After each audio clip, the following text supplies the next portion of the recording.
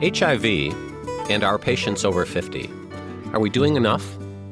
You're listening to ReachMD XM157, the channel for medical professionals. Welcome to a ReachMD special series exploring health education.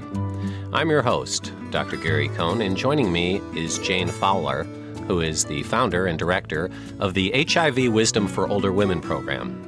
Jane was a career journalist for more than 30 years and now serves as an HIV/AIDS prevention educator. Today, we're going to be talking about HIV in our patients over 50 and whether we're doing enough as physicians. Jane, we appreciate you being with us. Thanks for joining us this morning. Of course. Perhaps you could tell us a little bit about your own background and how you got into the business of being a health educator from your previous life. I got into the business when I discovered that I had become HIV infected, and I thought that what should I do about this? Well, perhaps one thing I could do is try and educate others so that this would not happen to them, other older people, and so I began to speak out.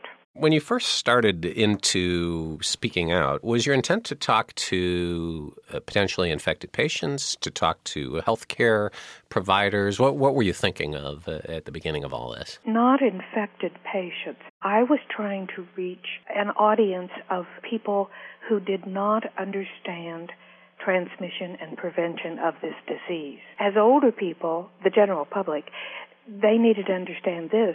Medical providers needed to understand that older people remain sexually active, probably remain IV drug users if they have been, and that the same questions asked of a younger person or the same medical histories taken of a younger person need to be taken of an older person. And when you got into this, I assume you got an education that was maybe better than a lot of physicians get about HIV, AIDS, and older populations. What have you learned so far about, well, let's just say, who gets it, how they get it, how much is out there? What have you learned so far? I think that anyone who is sexual, anyone who uses drugs, shares needles, is at risk for this disease. Therefore, I think it doesn't matter age. One has to understand HIV, how it can be transmitted and how it can be prevented. Yes, there are populations that are called at risk. They're considered populations that are at higher risk than other, quote, populations. This is true, but look at me as an example. I do not fit any of the, quote, high-risk population, and yet I ended up becoming HIV infected. It can happen to anyone. You never know the sexual or drug history of anybody but yourself. You've written and shared in various formats the fact that AIDS cases in the over 50 population have risen more than twice as fast as those among younger adults, and that especially in women over 50. Were you surprised to find that out, and do you think your audiences are surprised to find that out? I'm certain they are. Because, again, this is not an age group that's considered at risk, that's considered to be vulnerable to acquiring the infection. You've spoken out in a number of venues, number of formats. You've written, you've been on TV, radio. Tell us about some of the feedback you've gotten. Let's talk about the positive feedback first. What kind of responses have you got that you could share with us? At the conclusion of oral presentations, frequently members of the audience will come up and will praise me and say I'm courageous. That embarrasses me. I don't feel I'm courageous, but if I've gotten a point across, then that's good. And if I've, quote, reached them, then that's good. I get emails, I get letters. One email in particular I remember that pleased me. I had spoken to a college class of students. They were studying for their master's in social work. And, of course, what we always have to remind younger people is that older people are still sexually active. And, of course, I had left my business card or some means to reach me with the class. And the next day I received an email from a young woman who said she had listened to me, and she thanked me, of course, and that kind of thing.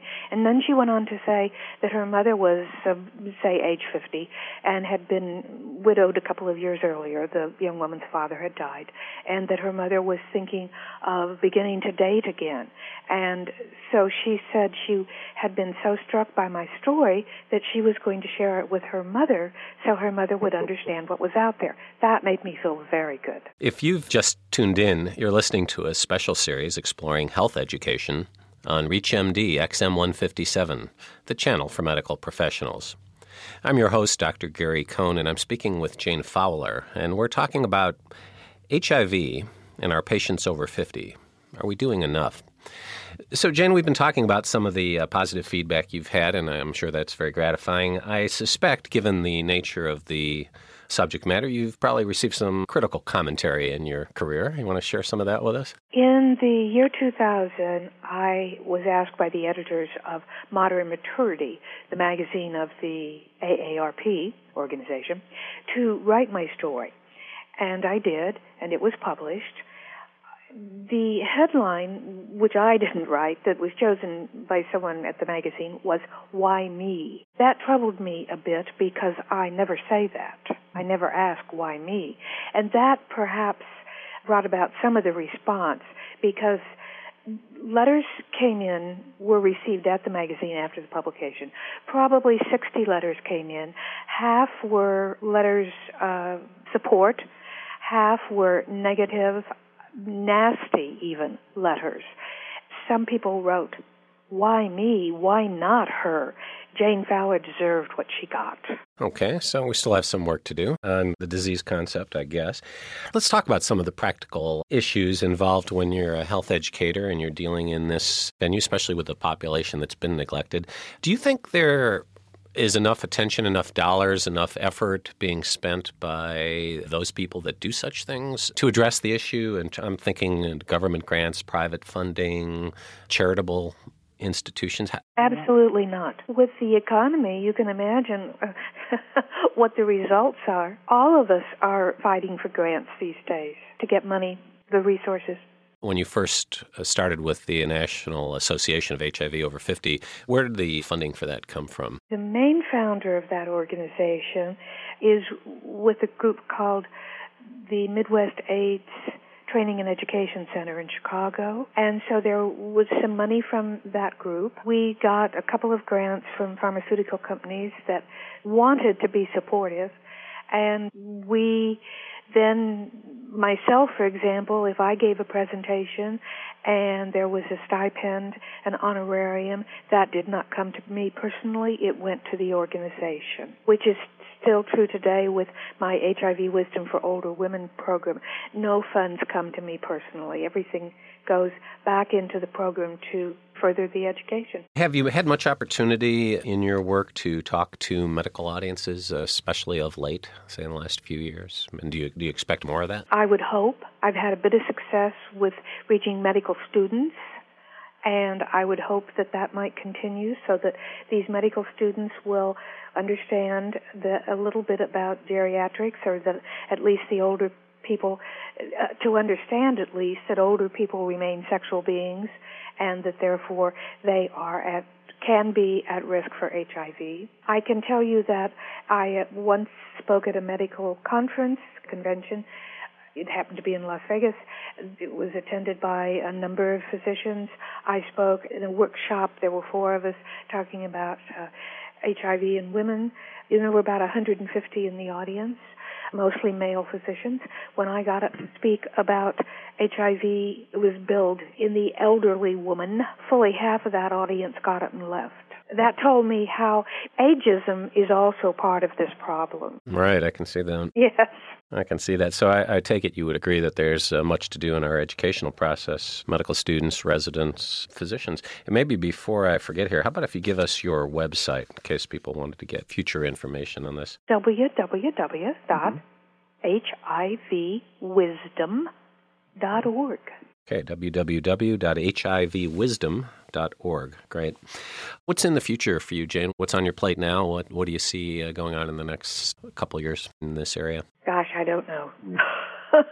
I'm 72, and I intend to continue pursuing my goal of reaching out, but I don't see that we have advanced in the years that I've been doing this work, much past where we were when I began it. So that's not encouraging. At the World AIDS Conference in Toronto 2 years ago, which I did attend, there were no sessions on HIV in older people. And you know that all over the world this has to be the same. Older people have to be infected. And if a world conference can't look at it. Well, I think that's a good message to leave with. I want to express my thanks to Jane Fowler for being our guest. We've been talking about HIV in our patients who are over 50 and whether we're doing enough. I'm Dr. Gary Cohn. You've been listening to a special series exploring health education on ReachMD, XM157, the channel for medical professionals. To comment or listen to our full library of podcasts, visit us at reachmd.com. Register with promo code RADIO and receive 6 months free streaming for your home or office. Thank you for listening.